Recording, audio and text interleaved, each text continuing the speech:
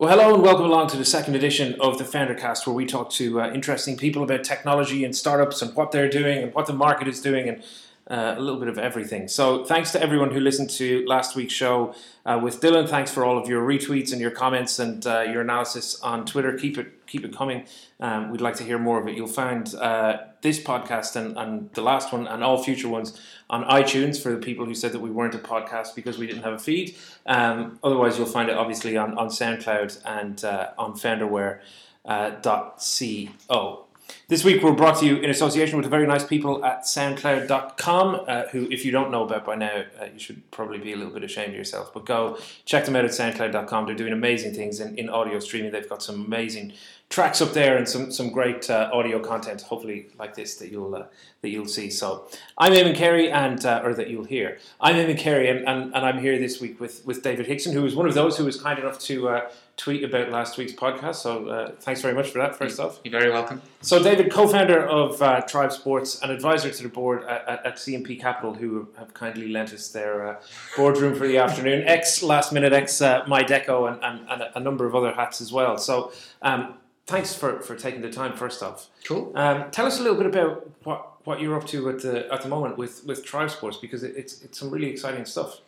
Yeah. Okay. So Tribesports is weirdly, I keep saying it's my new gig, but it's not new anymore. It's been a couple of years, Steve is the original founder of Tribesports. He brought myself, Andrew, and Jenna together a couple of years ago, and I think Steve himself he's a marathon runner, an ultra marathon runner, and I'm not.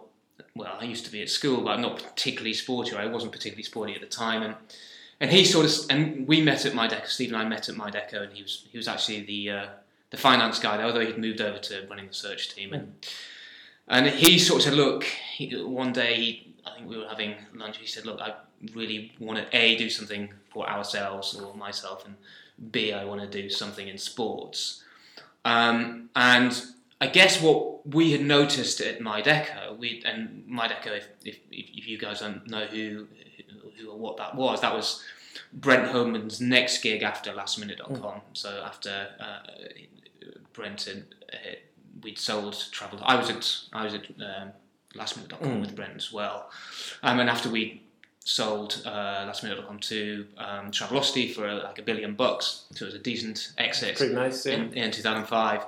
The next gig for Brent was MyDeco, and I was a founding shareholder there. Although I'm not allowed to call myself a founder, and I don't want to be either.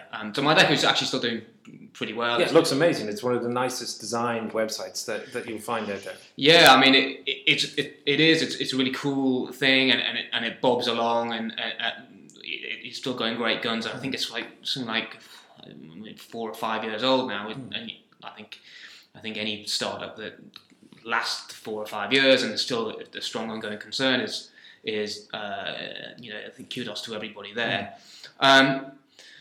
But I guess what happened and MyDeco is about furniture design, and like I'm a bloke and Steve's a bloke, and like it really didn't put any fire in our bellies. Yeah. But I guess what we noticed at MyDeco. Now MyDeco tried to do some very interesting things in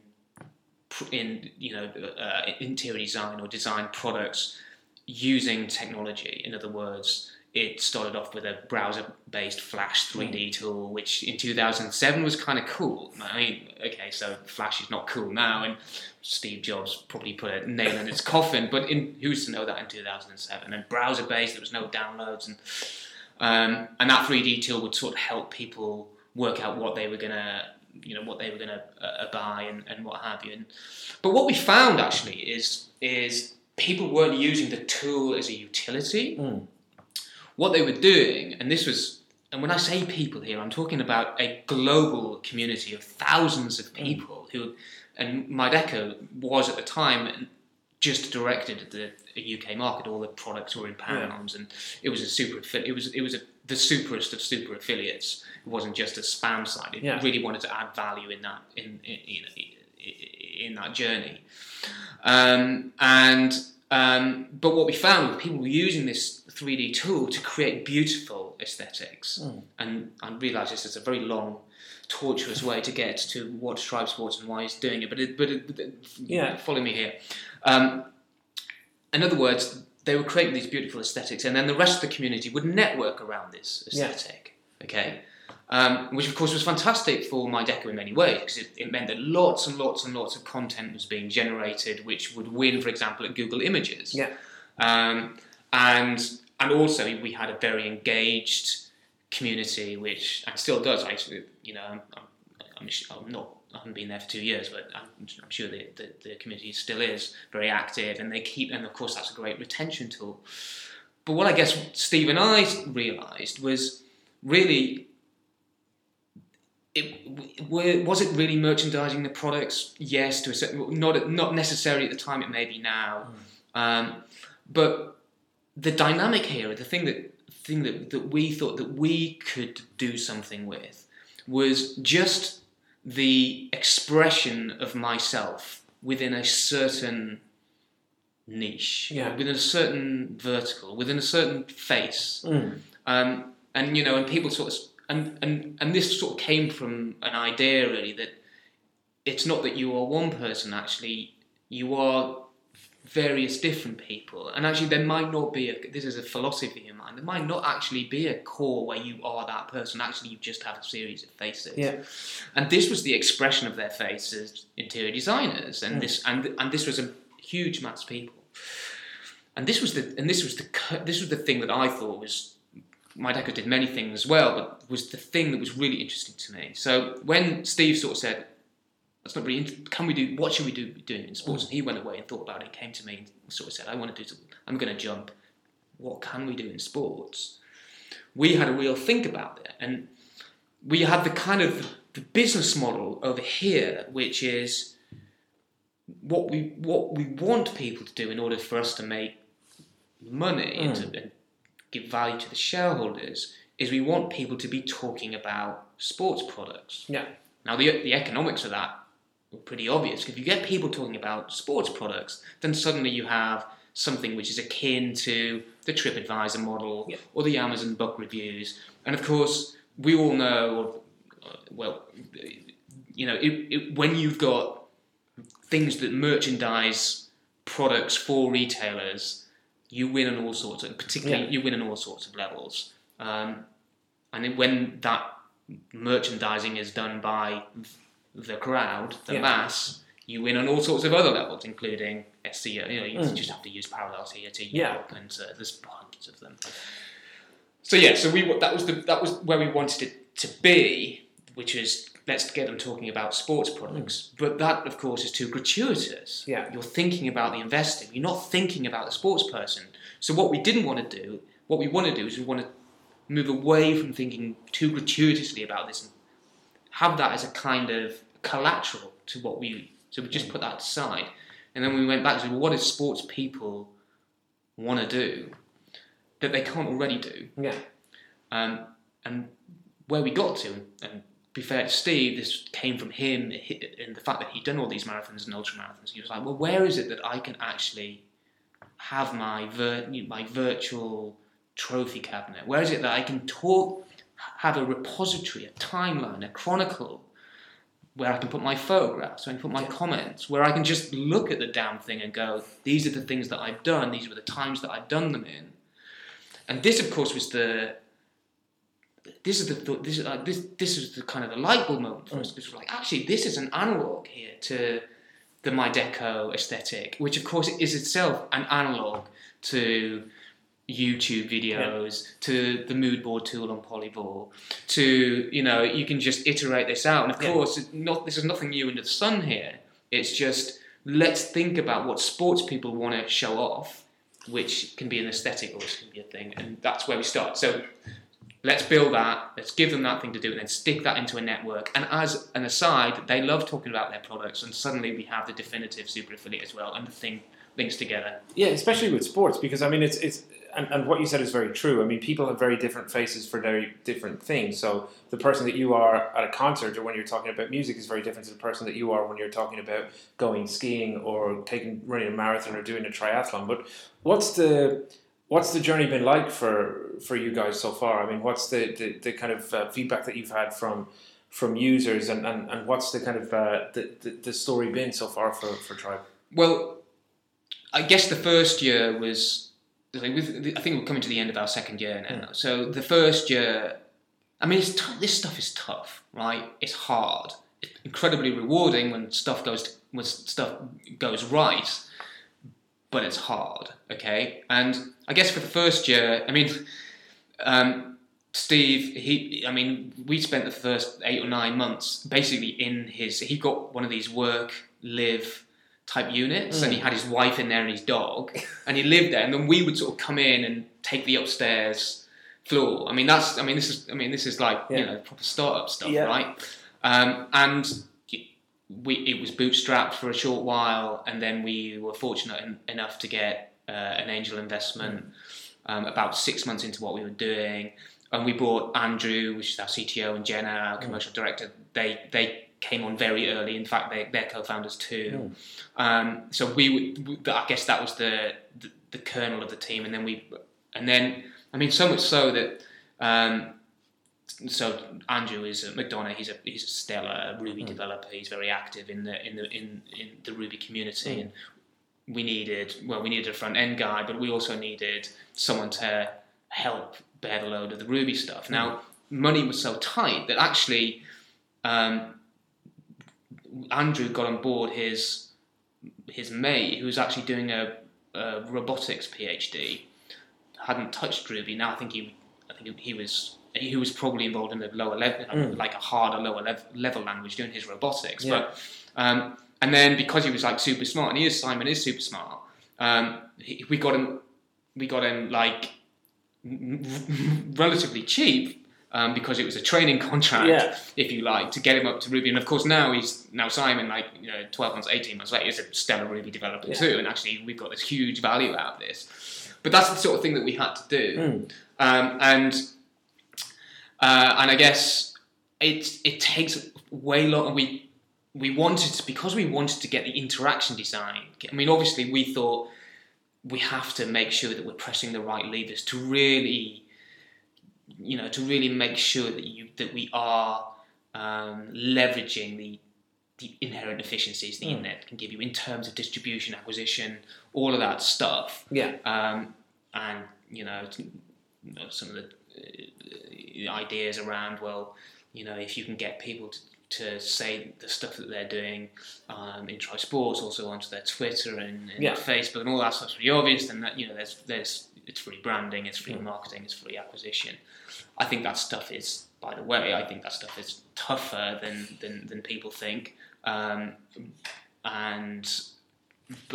that's probably for another discussion. So anyway, I guess it took us 12 months to get a product to alpha-ish. And then and that was 12 months of basically off this original seed investment.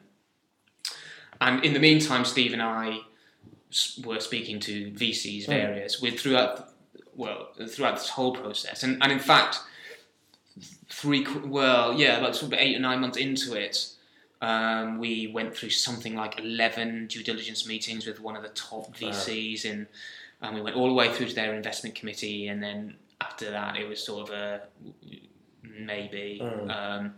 Which I guess is you can read as a polite, but and to be fair to them, this was actually pre-product for us. And of course, these days, I mean, it's remarkable even in my head that we got there. We got the meeting. I think we got not just the meeting, but we actually got all the way through to just off the back of effectively a PowerPoint. I mean, you read. I guess you read blogs or you listen to podcasts where people sort of say, you have to have a de minimis, a working product because it's so easy to do and so cheap.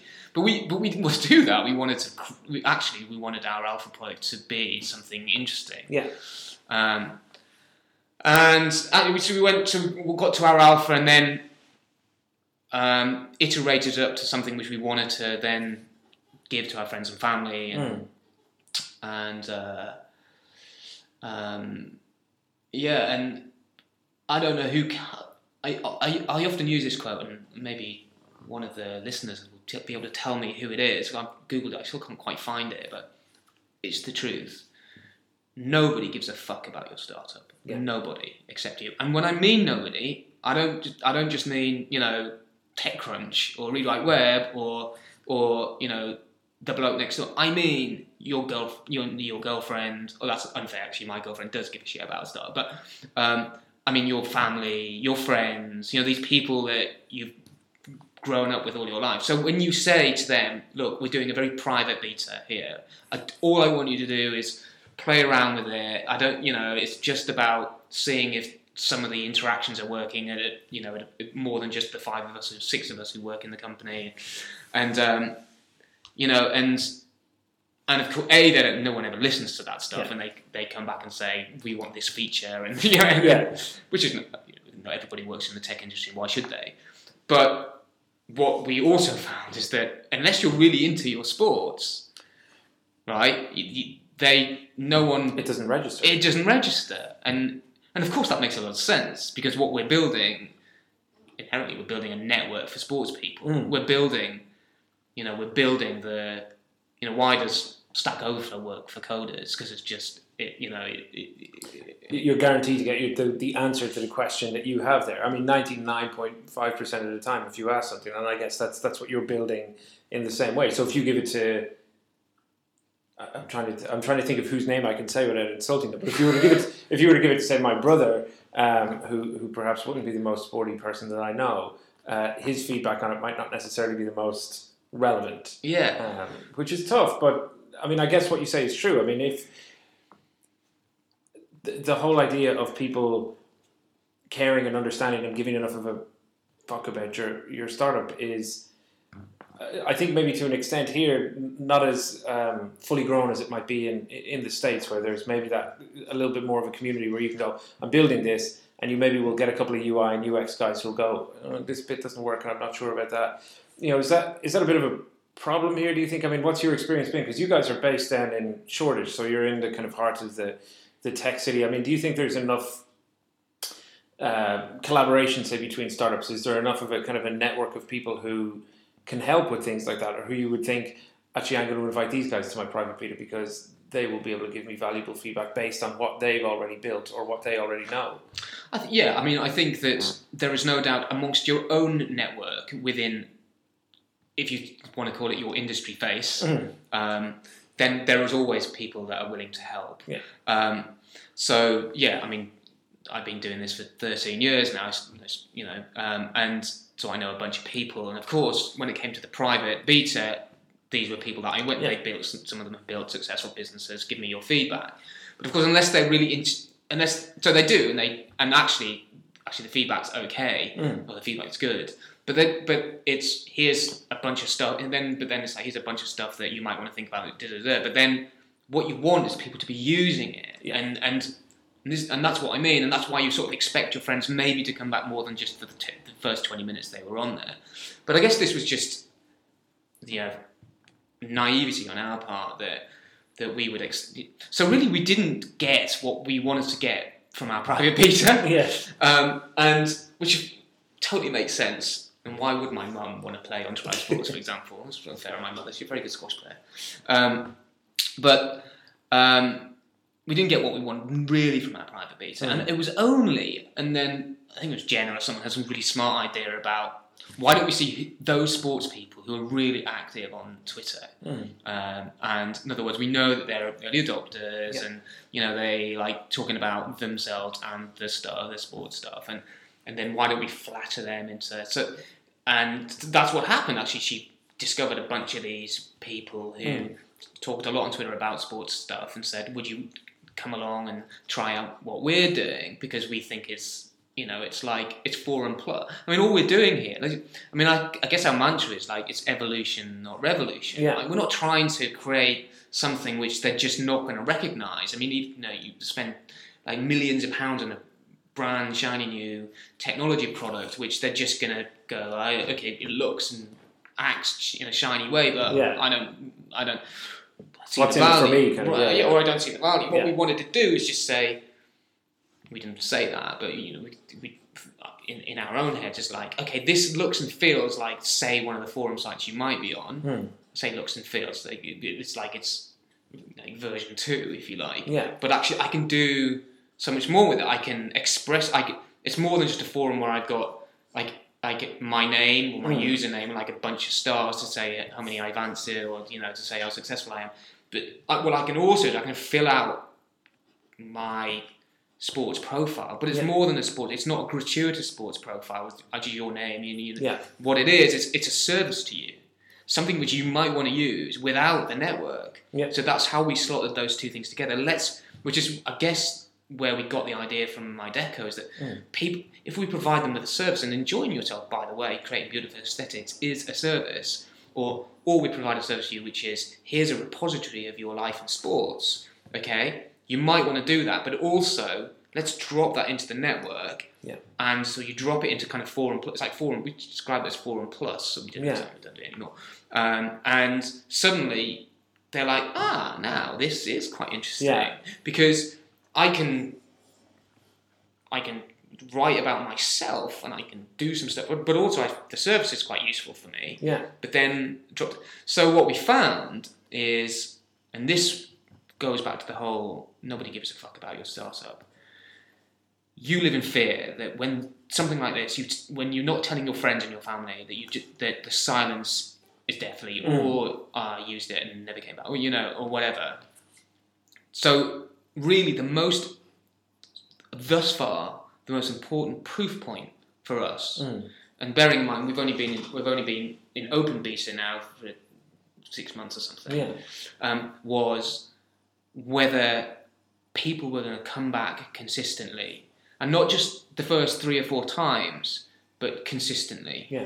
And now, even from those very earliest users, what we're finding is a certain set of users, a sufficiently big set for it to be trivial, are coming back 50 times to Tribesports. Okay. So we know that we've done something right here. And it's really that the retention stats for a big enough set of our user base were not to be trivial. In other words, means that somebody gives a fuck about your startup. And if somebody gives a fuck about your startup, right, you just need to scale that up. Because, all right, you could say, well, yeah, but they're extreme Twitter users. They were originally, but now we've got a whole bunch of others who aren't Uber Twitter users. There aren't Uber Facebook users that have come in because they like sports, but they're Uber Sports users. And we know that of those guys, that they're enough are coming back, if not 50 times. Well, actually, I think someone came back 300 times. Those are like 3 full days in 1 month. Isn't it? It's absolutely crazy. That's it for part 1 of this week's Foundercast with David Hickson, the co-founder of Tribesports.com, xlastminute.com, advisor to the board of C&P Capital as well. This week, of course, coming to you in association with our friends at soundcloud.com, who you should most certainly visit to find more of this podcast, part 2 of it, where we talk about lean startups and VC funding and a whole bunch of other things, and also a whole bunch of amazing music and audio content. So soundcloud.com is the place to go.